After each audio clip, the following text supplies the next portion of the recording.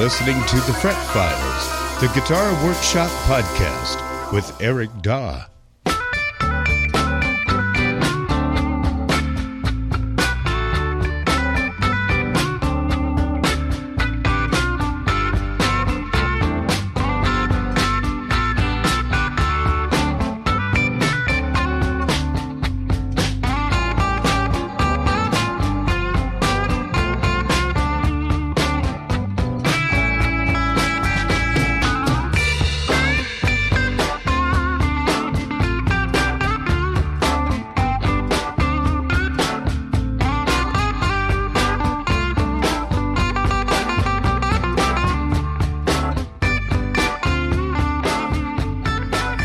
Yes, indeed. Welcome to the show. This is the Fret Files, the Guitar Repair Workshop podcast.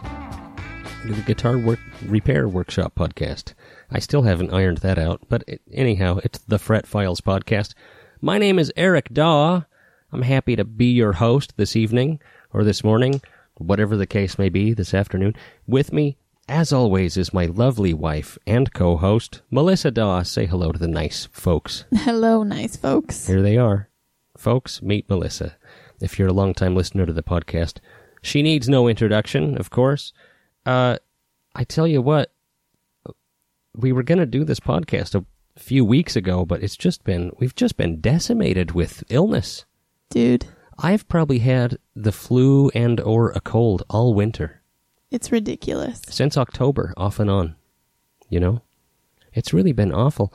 So my voice is finally back, as is Melissa's almost finally back. You can tell she's still a little under the... I'm just a little hoarse. She's just a tiny little horse. Nay! And so we're finally feeling better, and I don't know what to do.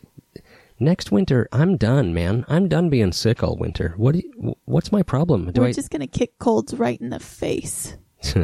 Do I work too much? Am I too stressed out? Do I not take enough... I'm not drinking enough raw, unfiltered apple cider vinegar. That's the problem. That's the problem. I need to eat cloves of raw garlic and drink apple cider vinegar. I'm never going to kiss you ever again. Yeah. But this is our 3-year anniversary for the show. Oh, wow. Yeah. Cool. Yeah, I started it 3 years ago. I think you came in after the first several episodes. Yeah. I think it was a year later or something. Yeah, maybe. I did the first 10 or 12 solo. But yeah, this is the 3-year anniversary.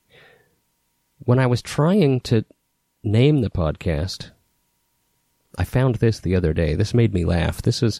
I was trying to figure out a name for the podcast in January of 2014. So I posted on Facebook to my friends, help me name my guitar repair and building podcast. And these are some of the things that some people suggested. Trevor Boone says, don't fret it. Yeah, don't fret it. Jeff Conlon says, the telecast. Which is clever.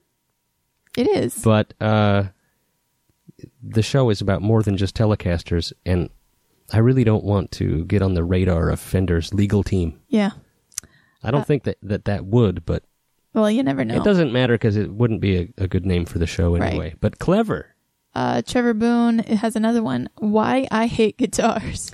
That could be, that's not bad. Yeah. Sam Ryan, Guitar Science with Dr. Daw. Yeah. That was my favorite. I like that. If somebody named Eric Daw. Yeah. So I said my initial idea was the Guitar Repair Podcast. As you can see, I need help. Then Ken Lapworth came up with Strung Through the Wood with Eric Daw.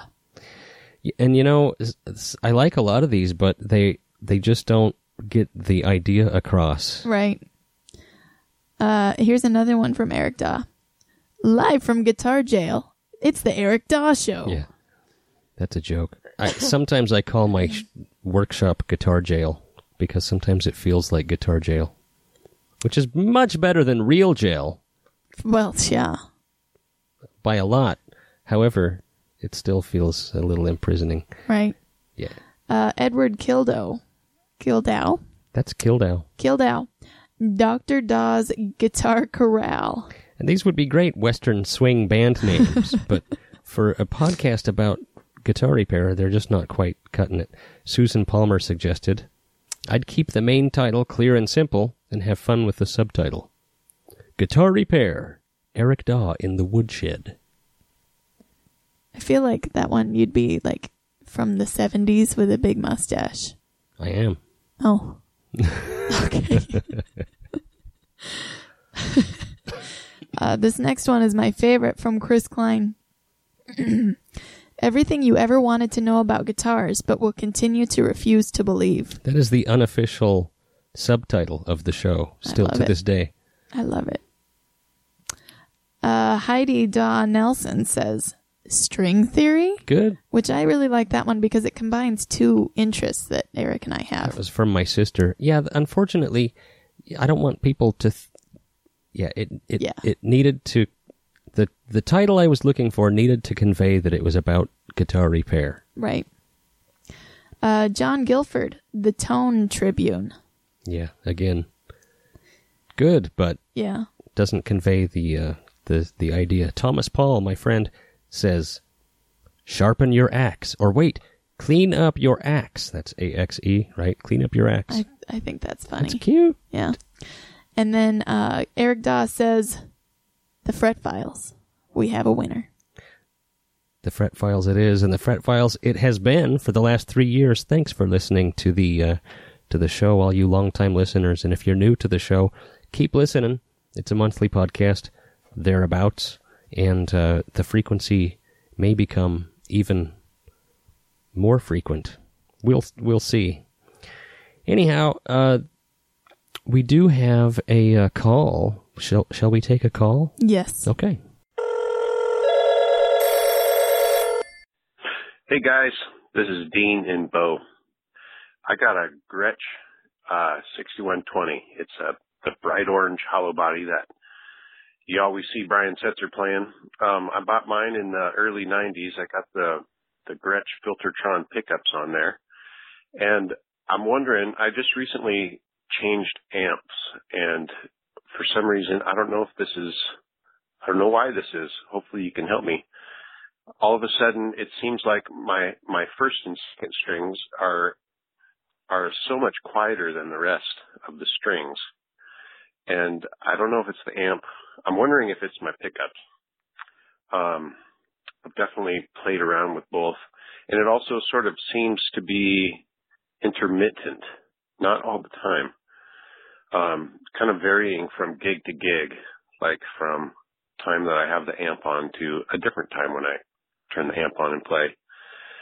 So is it possible that part of my pickup, the high side of my pickup, is starting to go dead? Or could it be something? Am I imagining things? Help me out. Love the show. Thanks a lot. Well, Dean, that's a tricky question, man. I just don't know. So, Filtertrons, he's got Filtertrons in his first and second string. I'm assuming you mean you're talking about your high E and your B string, your first and second string, are a little too quiet, and this is after you switched amps. My guess is that it's something to do with your amp, because that was the only thing that changed. At least that's what I got from your story. Those Filtertrons do have adjustable pole pieces. Each little pole piece is a flathead screw, and you could raise those up just a little bit. And sometimes just a tiny little bit of difference makes all the difference in the world there, if on your pole piece height. So if the first and second strings seem quiet, raise up the corresponding pole pieces underneath those strings and see if you can get a boost there. Otherwise, try out a couple different amps maybe, or I just don't know. That's a weird deal. But like you said, you switched amps, and that's when you notice the problem. So to me, if the guitar is exactly the same as it always has been, that's my guess, is that it's your amp. The magnet in a Filtertron, there's just one magnet for all strings. There's a bar magnet underneath the whole pickup assembly, and then the pole pieces just go, alongside the magnet, and the magnet kind of charges the steel screws, the steel pole pieces. If you had a magnet problem, it would be your whole pickup that would sound funny or sound weak. So I really do think it's your amp, but check it out.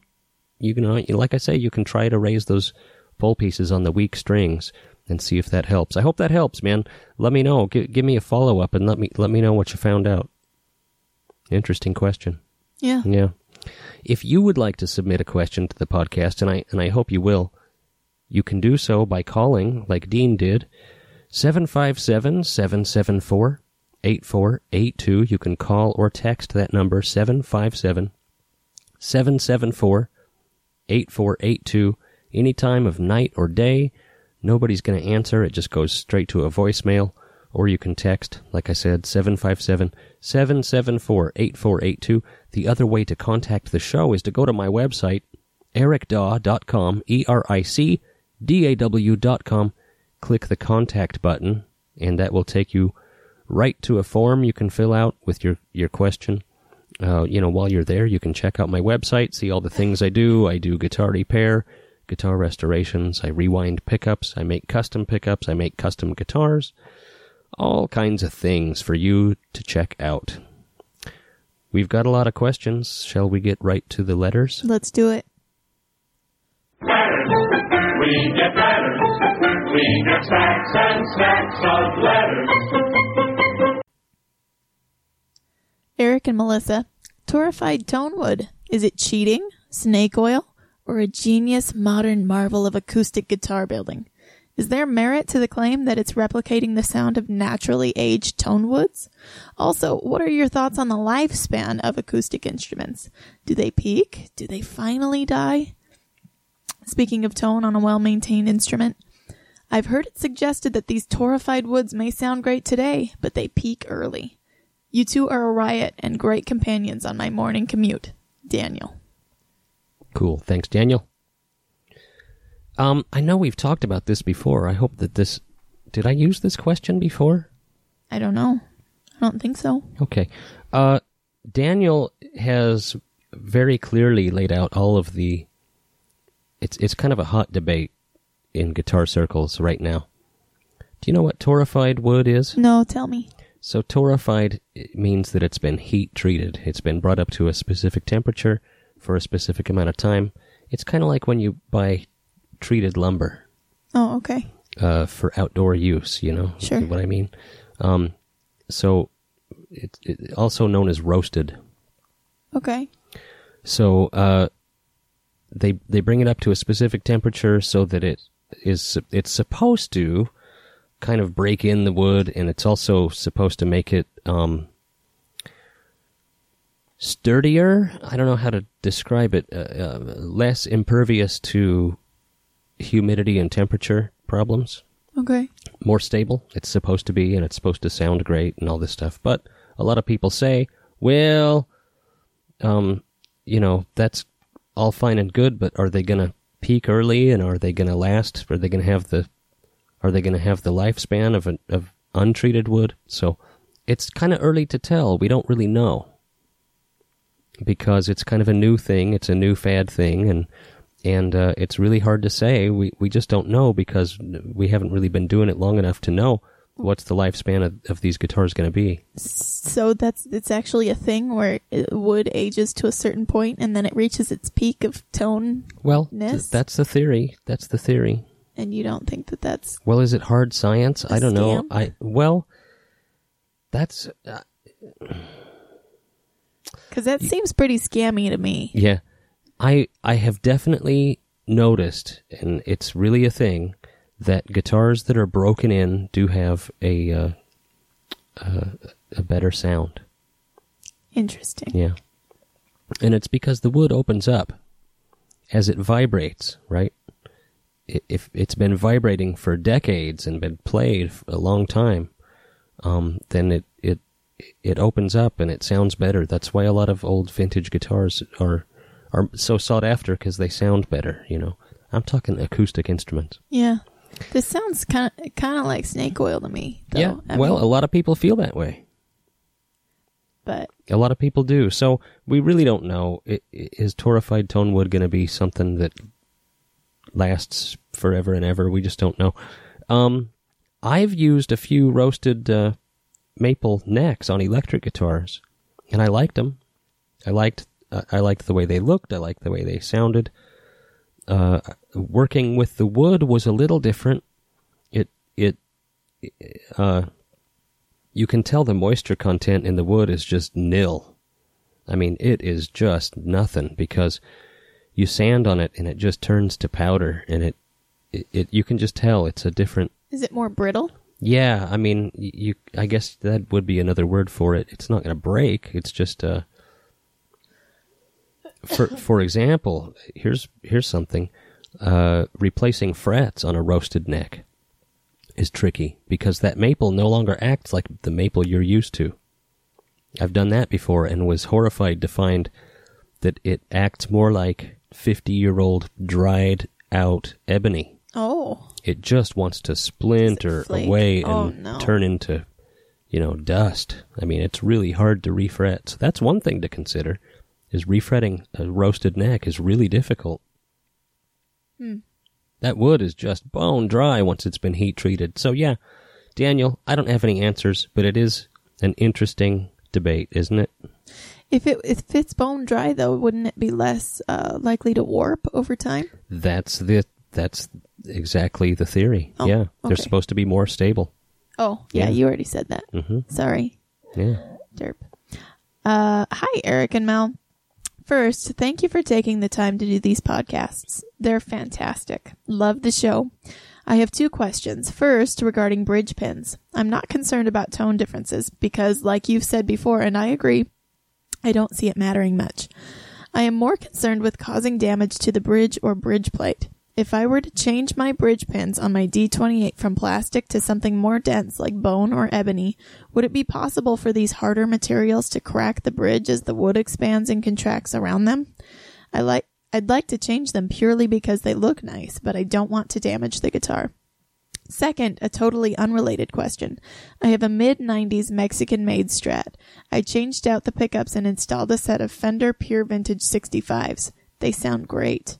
Is it worth upgrading all the other electronics, wires, switches, etc.? I've seen folks on eBay selling wire kits based on the old vintage wiring, but would these other components actually make a tone difference? Would upgrading everything else be more for reliability? If the guitar is working fine, is it worth the time or money? Many thanks, Chad in Massachusetts. Thanks, Chad. His first question about bridge pins. I've never heard anybody being concerned about the wood pins and the surrounding wood expanding and contracting and cracking the bridge plate. I guess it's possible, but man, I would not worry about it as long as they're fit properly. If they're too tight, then yeah.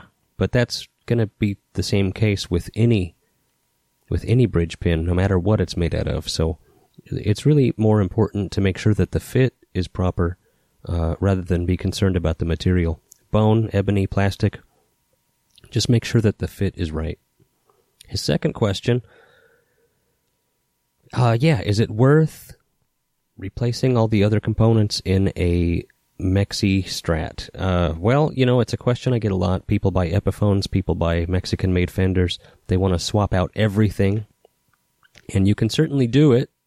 Some of the Mexi Strats I've seen, the Mexican Fenders that I've seen, they already have CTS pots and decent switches in them, so really wouldn't make any sense to do that. I would look and see what you've got first. Sounds like you've been in there because you swapped out the pickups. So if the pots are full-size CTS pots, I mean, what are you going to upgrade to? Those are great pots, so leave them. If they're the tiny, tiny little dime-sized Asian-made crummy pots, you can certainly replace them out, and really it's a matter of reliability and quality rather than tone. I don't think you're going to notice a tone difference if you go swapping out switches and pots, because if they work, they work. The electrons, travel through them. The electrons don't care whether it's a CTS pot or not.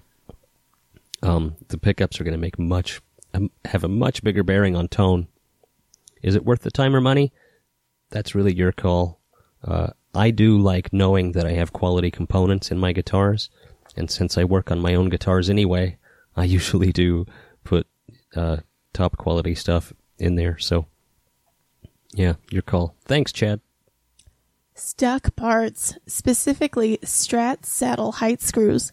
What do you do to get rusty, crusty, stuck metal parts unstuck? Thanks, Ken D. in Arizona. Cool, thanks, Ken. Those saddle height screws on Stratocasters are such a pain because everybody rests their hands right there.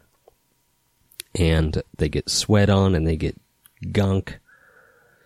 And the adjustment is a tiny little Allen wrench that strips really easily. So perfect. Yeah, so it's really a mess. Those are always stuck. The way I deal with it is I make sure that I clean out the adjustment portion, the very top of each screw with a toothpick, so it's something soft enough that it's not going to damage the metal. Clean out all the old sweat and rust and grime out of there, and make sure that you can get a proper, nice fit with your Allen wrench. And then what I like to do is oil them. I use 3-in-1 oil. You can use basically any kind of machine oil like that. And then I take I have a dedicated soldering iron that I don't use to solder. I use it only for stuck metal parts. And I get that nice and hot and just leave it on the stuck screw and heat it up with the oil on it. Get it nice and hot, too hot to touch. And that usually does the trick. The metal expands and contracts. The oil is able to permeate everything when you heat it up.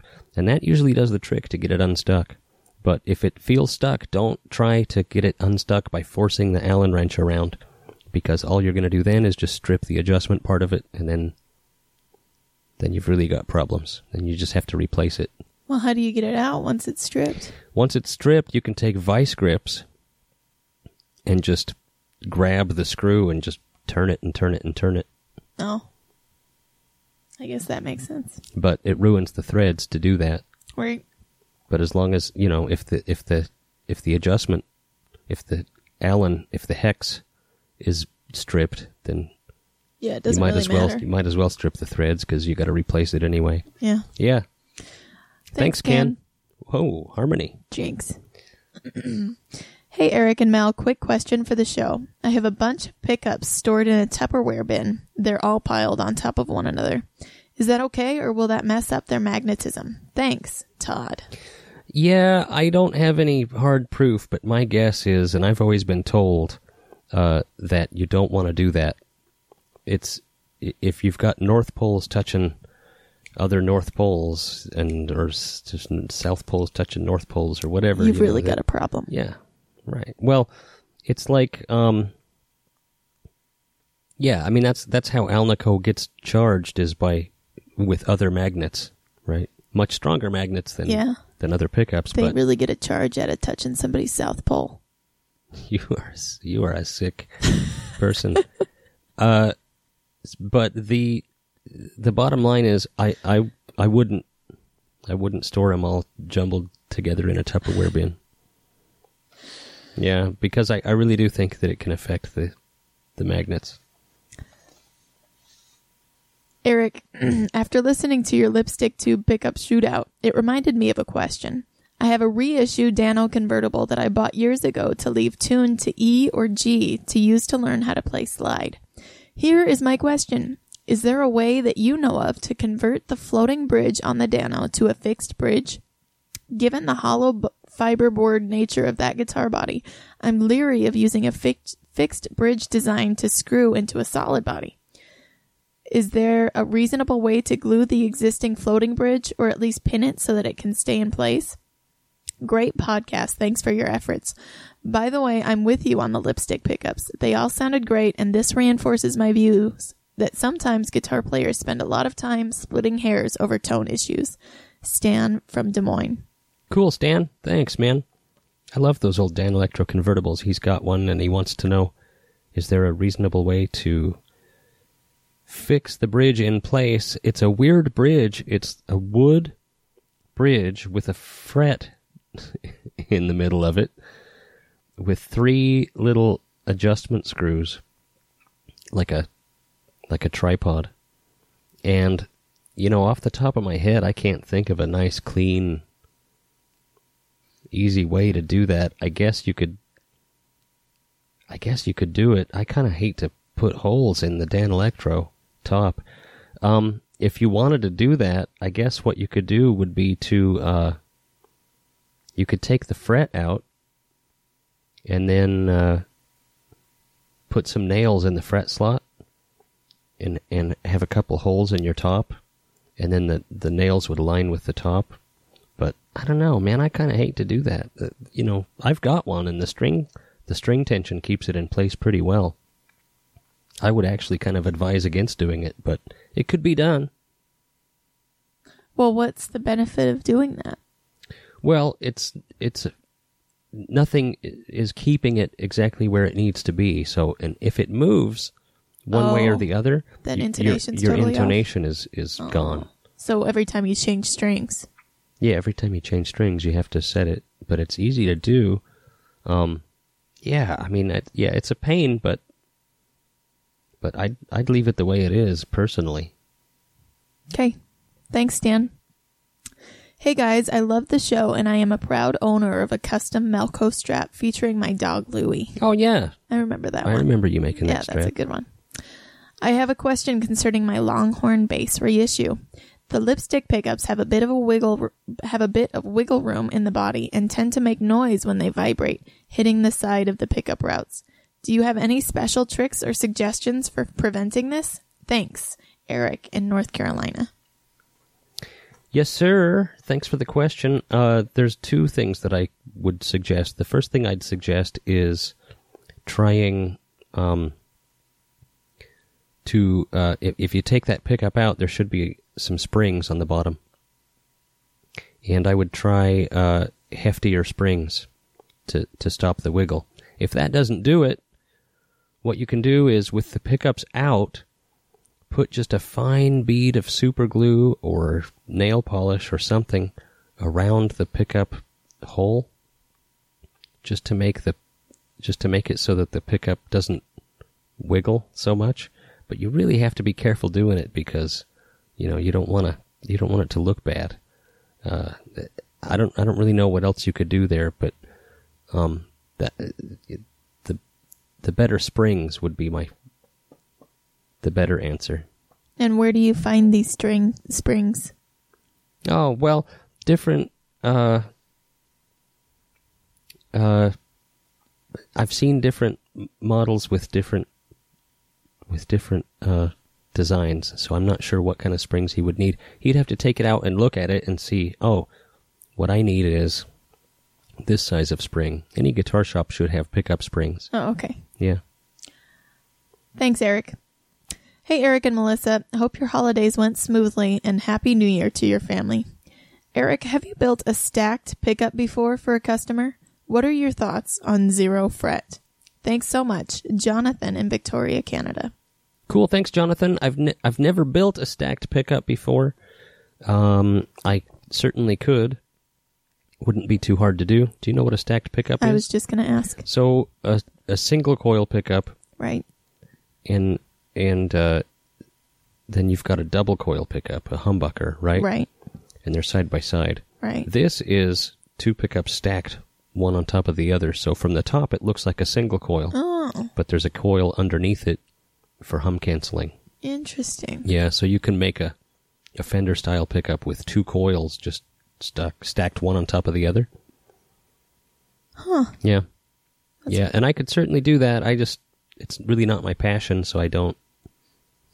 Is it like double the height of a normal pickup, or are they No, you shorter? usually do 2 short coils. Okay. Yeah, and you'll use finer what I would do would be, if I were going to make, for example, a stacked Telecaster bridge pickup, I would use thinner wire so that I could fit 2 coils on there.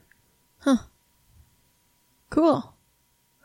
And what are your thoughts on zero fret? I've talked about the zero fret before on the podcast, and I don't mind touching back on it again, but I don't know. I'm not a big fan. I know that it's something that you see a lot on Gretsch guitars.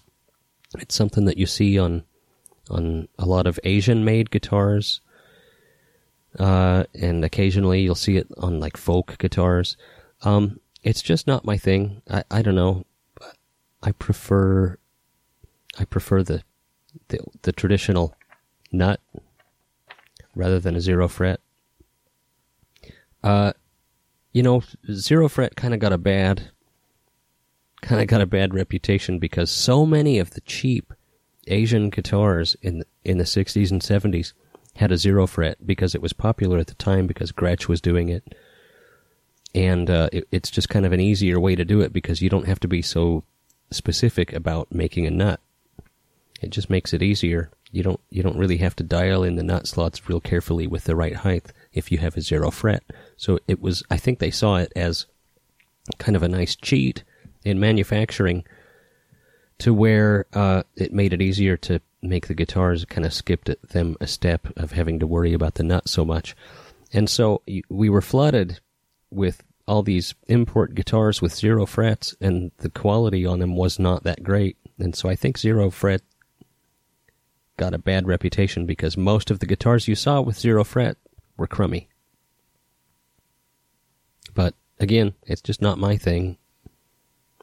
I don't mind it on a Gretsch, but yeah. All right, thanks, Jonathan. Happy New Year, Eric and Melissa. I hope you and your growing family are doing well. We are, thank you.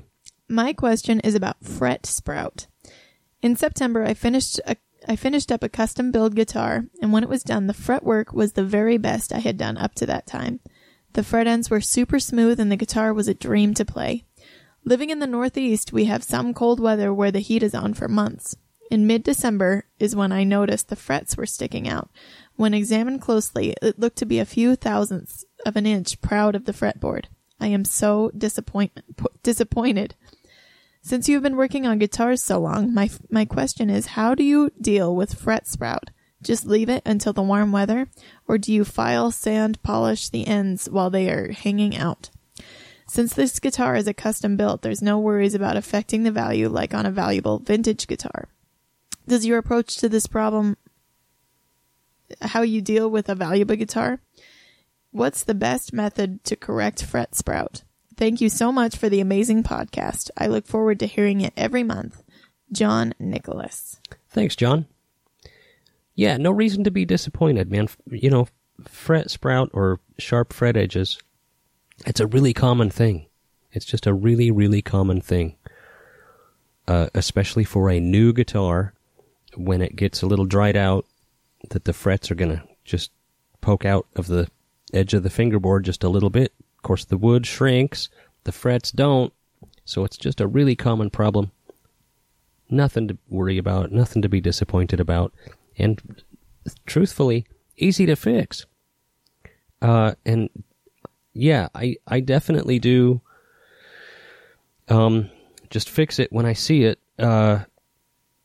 What you want to do is file them back down flush with the finish, sand and polish. And as long as the finish is thick enough, and it almost always is, it should be pretty easy to file those down, reshape the fret ends just a little bit, sand them and polish them, and it'll be just good as new. It's a quick and easy job. Awesome. Yeah. Thanks, John. Yeah, nothing to worry about, man. Happens to really valuable guitars, and happens to custom-made expensive guitars, and not a big deal. Hi, Eric and Melissa. Discovered your podcast a few weeks ago and am thoroughly enjoying it. Listening to some of your older episodes, you are quite critical of modern Fender and Gibson guitars. Are there any brands producing for the mass market that you think are doing good work? I'm excluding smaller volume luthiers. By the way, I dislike that word too. Never heard it till I moved to the U.S. Anyway, keep up the great work and stay opinionated. I'll try and send a couple more questions your way. Thanks, Warren in Seattle, via London. Cool, Warren. Thanks. He's right. I have been critical of modern Fender and Gibson.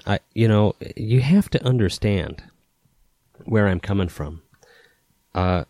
Fender and Gibson are still two of my favorite companies. I don't mean to disparage them, even though I sometimes do. You have to understand that where I'm coming from, it's almost like you can badmouth someone in your own family, but if someone else does it, then you get defensive. It's how I feel about Fender and Gibson. I love Fender. I love Gibson. I love their guitars. I love their history. I do. I really do. I love them as companies. I do. But I've been so disappointed with some of the choices they've made and with some of the products that they've come out with that I've probably overemphasized my disappointment by bashing on them a little too much. It's like when your favorite band puts out a new album that's not good. They got a new singer, and you're like, Yeah. What happened? Yeah. This new guy sucks. They're still your favorite band. Right. They're still your favorite band. It's a lot like that. So I really don't mean to make you think that I hate Fender and Gibson. I love Fender and Gibson. I just question some of their, some of the things that they've done, especially in the last, decade or so. And throughout the decades, really. I mean, Fender used to have a guy named Fender that owned the company, right? Right. And when he sold it, the company just slowly changed over time, and it's changed hands a bunch of times.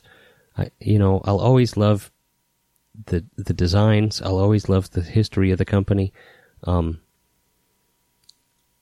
not. Yeah, it's a tightrope that I walk with this. It really is. It really is. You can hear it, right? Right. Oh, yeah. Because I do love Fender and Gibson, but, I'm thinking, would I buy a modern Fender or a modern Gibson? And the answer, truthfully, is no, I don't think I would. It would have to be really the right one. I don't know. It's a tricky deal. And they're in a tough situation. You look at it from Fender and Gibson's point of view. Their biggest competition is their own used market. Right. They've both been making guitars for decades. A lot of guitars. And so it's easier to buy a used one, especially when the older ones are arguably better made. And I'm not talking about 50s, guitars. I'm talking about if you, just buy one from the 90s or the 80s or something. It's arguably a better guitar. I don't know. It's all opinions. And I'm sure some of you will think I'm crazy. But that's just how I feel about it.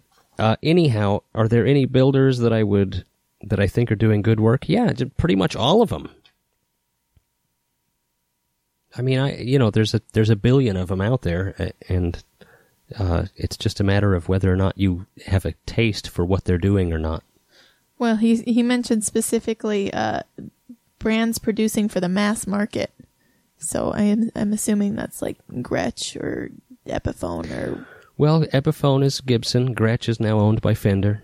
Oh. Yeah. Yeah, none that I'd really... Okay. None that I'd really want to plug on the show. All right. Yeah. Okay, thanks, Warren. Welcome to Seattle. Let's take a quick break. What do you think? Sounds good. Okay, we'll be right back. Hi, podcast fans. Jay Boone from Emerald City Guitars here. We've been down here in Pioneer Square in downtown Seattle for 20 years, and a lot of things have changed. One thing hasn't changed, though. We still have a great selection of used and vintage guitars and amps. Now, that's not all we do down here. We also have a great service department, a great staff that's very knowledgeable, and tons of accessories and effects and just about everything you need if you're a guitar player. So we're celebrating our 20th anniversary this year, and we're doing all kinds of wonderful things, including giving folks great service, great deals, and shipping around the world. Visit our website at emeraldcityguitars.com, and you can see our entire selection of guitars and amps that we have on our floor at any time. We want to thank you guys for all the great years that you've shopped at our store, and that goes for all the folks not only in the Northwest, but around the country and around the world. Emerald City Guitars, your best source for vintage guitars and amps.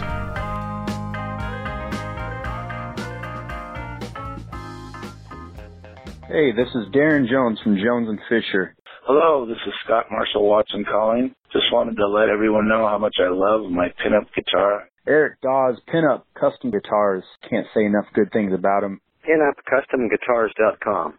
It's the closest thing that I've personally found to being anything like a real vintage 50s Telecaster-style guitar. My name is Jay Boone. I am an owner of 2 pinup guitars. Eric makes guitars that remind me of the real vintage style guitars, and that's what appeals to me. PinupCustomGuitars.com. It makes me personally a better player. A very vintage sounding instrument, very light and resonant. And I use it all the time. I play with it regularly. I love the feel of the neck. It's a fat 50 style neck. This is Joshua Joel here. This guitar makes all other guitars that I've owned personally feel like toys in comparison. I love the guitar. It's my main rig when I'm out on the road. I ended up buying 2 of them, and I use them both on a regular basis. I'm going to tell you what, if I had the money, I'd own 10 of them. Thank you, Eric. I appreciate the eagle eye for quality and attention to detail. I'm a big fan. Way to go, Eric. Great job, Eric. I really appreciate it. Check one out for yourself. PinupCustomGuitars.com. That's PinupCustomGuitars.com. Hey everyone, it's Melissa. As many of you may know, I make tooled leather guitar straps. Each strap is cut, carved, stamped, dyed, and finished by hand. My straps are made to last a lifetime. Visit melcoleather.com to check out my designs or contact me with your custom order. Contact me through my Etsy site or melcoleather@gmail.com. Podcast listeners will receive 15% off their order on Etsy when they use code FretFiles at checkout. melcoleather.com. MELCO leather.com. Hi Eric, I purchased a Japanese Gibson Orville many years ago via eBay. It was one of my few eBay purchases. It had some replaced electronics such as an added capacitor and a 57 Classic in the bridge, which is a good addition actually. When I plugged the guitar in and played the bridge pickup, it squealed a lot. I assumed this was a wax potting issue on the pickup. I contacted the seller about the issue and he was surprised by the problem and thought I was trying to scam him. Anyway, the messages from him were not helpful and he refused to help in any way. I liked the guitar and decided to get the pickup looked at. I took it to a shop. They re-waxed the pickup, but I took it home and it still squealed. I took it back and after a couple days the technician said it was the pickup cover and he replaced it. My current issue is I recently noticed the pole pieces on the pickup aren't perfectly aligned. The pickup looks a bit smaller with the strings. Also, is there a way to check if the pickup is indeed a 57 Classic since the sizing of the pickup is a bit smaller? Thanks in advance, Rob S.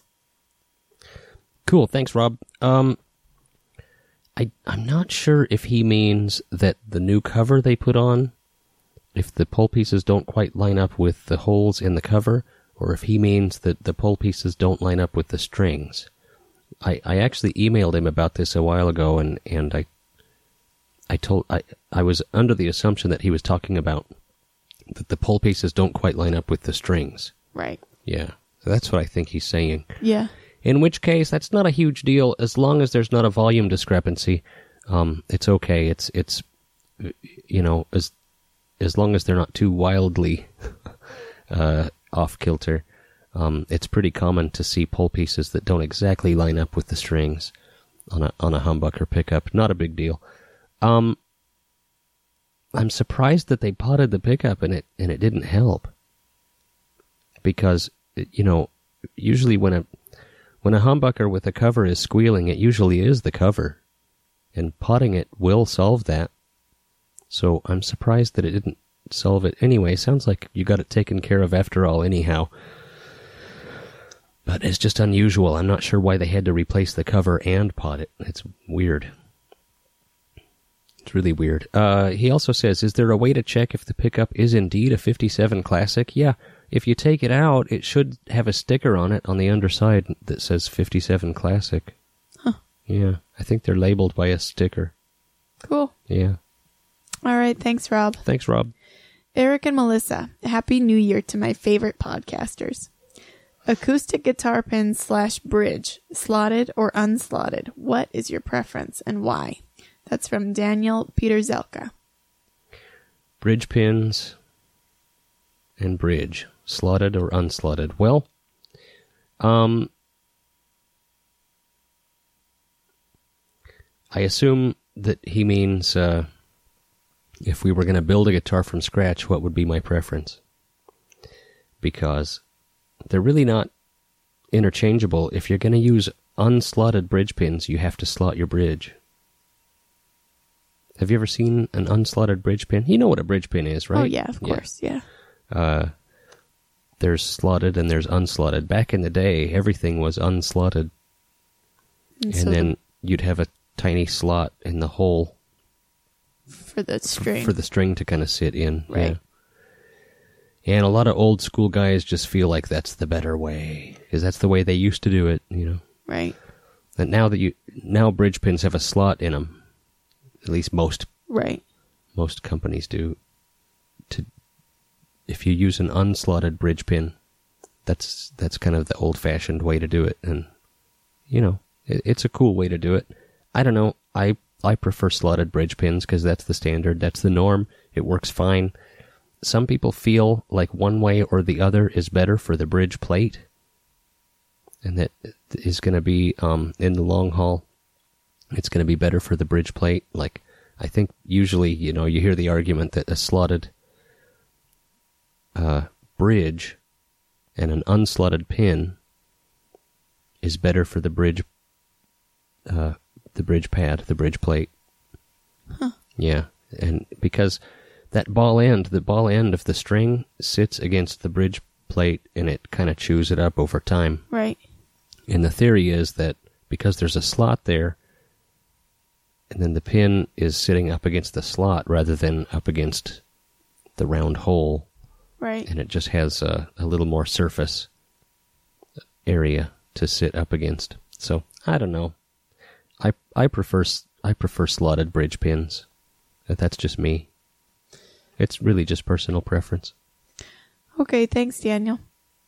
Hi, Eric and Melissa. As always, thank you so much for the show. It just keeps getting better and better. My question is about Strat-style tremolo systems. I recently picked up an older Tom Anderson S-style guitar with a vintage-style trem and wondered if you had some tips on the best way to set the springs and claw to best stay in tune. I've heard some folks like to angle the claw while others feel it's best to keep it straight across. Also, do you recommend using the typical 3 springs or use more? The guitar is set up so the trem lays flat on the body and cannot be pulled upward. I like this as I do a lot of pedal steel type bends and don't like the trem to move when I do this, so I have a fair amount of tension on the springs. I only use them to gently shake chords, but I want to set up for the most stable tuning I can. Hope that makes sense. Thanks again for all that you guys do. I can't express how much help this podcast has been in maintaining my guitars and just having a better understanding of guitar repair in general. Cool. Much thanks, Kurt from Seattle. Cool. Thanks, Kurt. I really appreciate that, man. Thanks for listening. Yeah, some of the tips to best keep your Strat-style tremolo in tune. It sounds like you're already doing one of them, and that is to keep it set up so that it's resting flat against the body. That's if you're having tuning problems, that's the best way to do it. And then he's talking about how many springs to use. How do you set the claw? The claw is the little receptacle that holds the springs opposite the tremolo in the back of the guitar.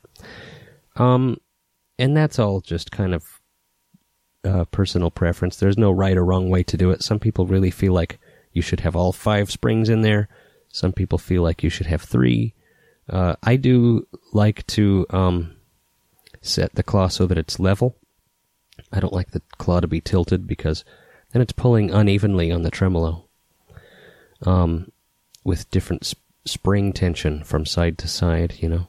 So I like the claw to be on the same level, parallel to the bridge block. And then you know, depending on your string gauge, depending on your tuning, you can use more or less springs, and then you can adjust the tension by adjusting the claw. And that's all personal preference. And sometimes it just, you know, a certain guitar with a certain set of strings really just requires one thing or another. I do like to have at least 3 springs in there.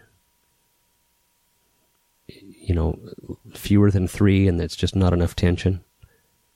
And as many as 5. 5 is great. I mean, if you have all 5 springs in there, you can adjust it so that there's really not much tension on each spring.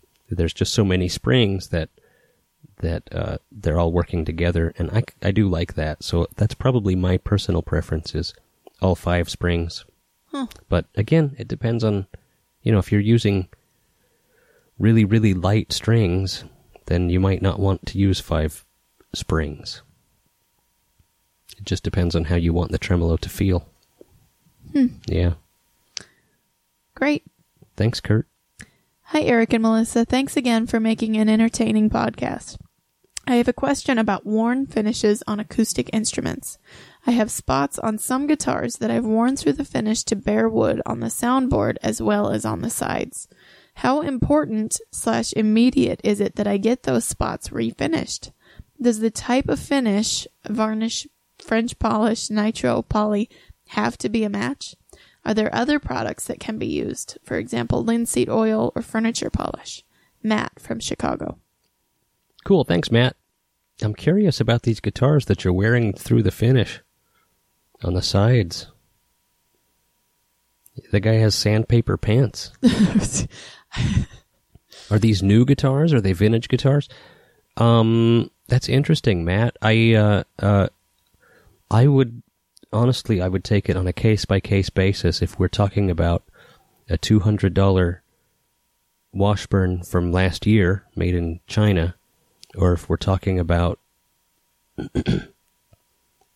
a Washburn parlor guitar made in 1912, then there's two different approaches, you know? Right.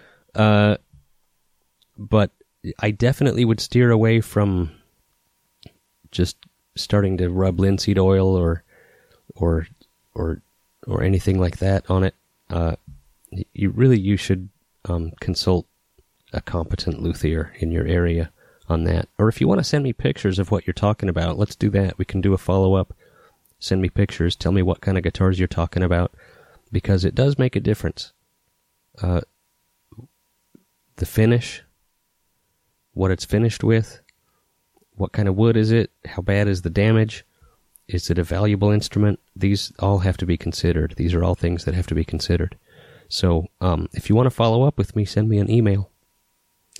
Can we do for an example, like a $200 Washburn? What do you do? Well, I'd want to see the damage. A $200 Washburn has a polyurethane finish that is pretty thick and pretty stout. So I would be surprised that he's worn through, but again, I don't know. Right. Okay, well then what about the 1912 Washburn parlor guitar? Well, if you've got a vintage guitar and you've worn all the way through the finish, unless it's really, really bad, I would tend to say leave it alone. Because if the finish is original, you don't want to start messing around with the finish, because it really affects the value of a vintage instrument to do any refinishing. Well, that makes sense to me. Yeah. Hopefully we hear from you next month, Matt. Hey guys, love the show. I'm an amateur / hobby luthier.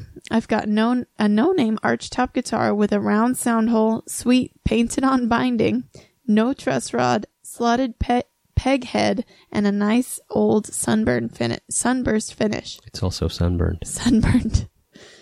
I've reset the neck and refretted it, it's got a sweet old boxy sound. The thing is, you can't be gentle with your string attack. I mean, you have to strum or flat pick hard, or you end up with a muddled tone. Hit the sucker hard and it sounds great. And I don't like this because I'm a finger picker.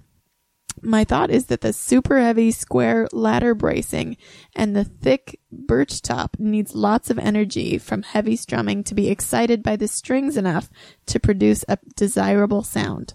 What can I do to get this guitar to be more sensitive? Could I change the cross section of the braces? Heavier strings?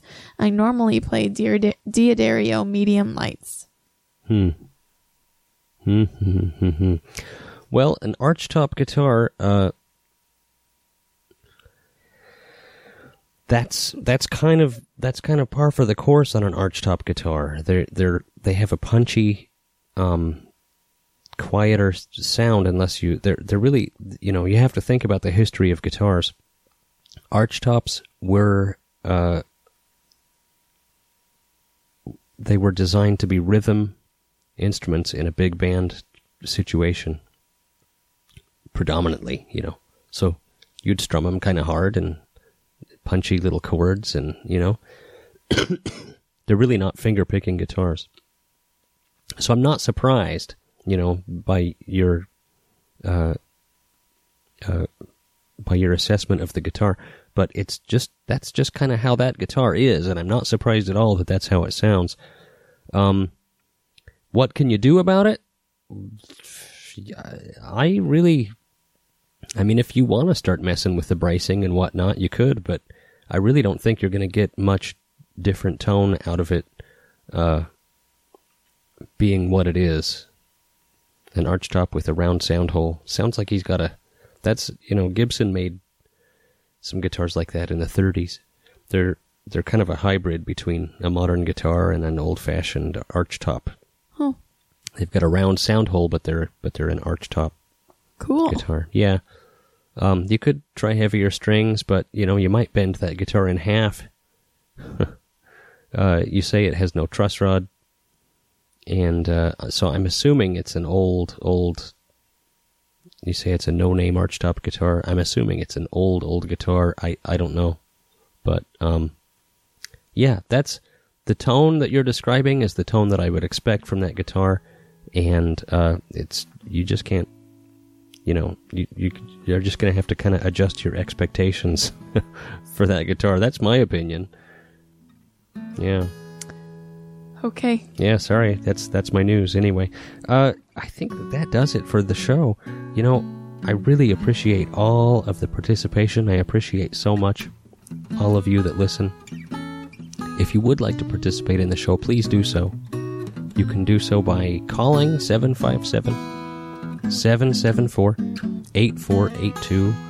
Call or text that number anytime, 757-774-8482. The other way to do it is go to my website, ericdaw.com. That's ericdaw.com. You can click the contact link and send your question or comment for the show there.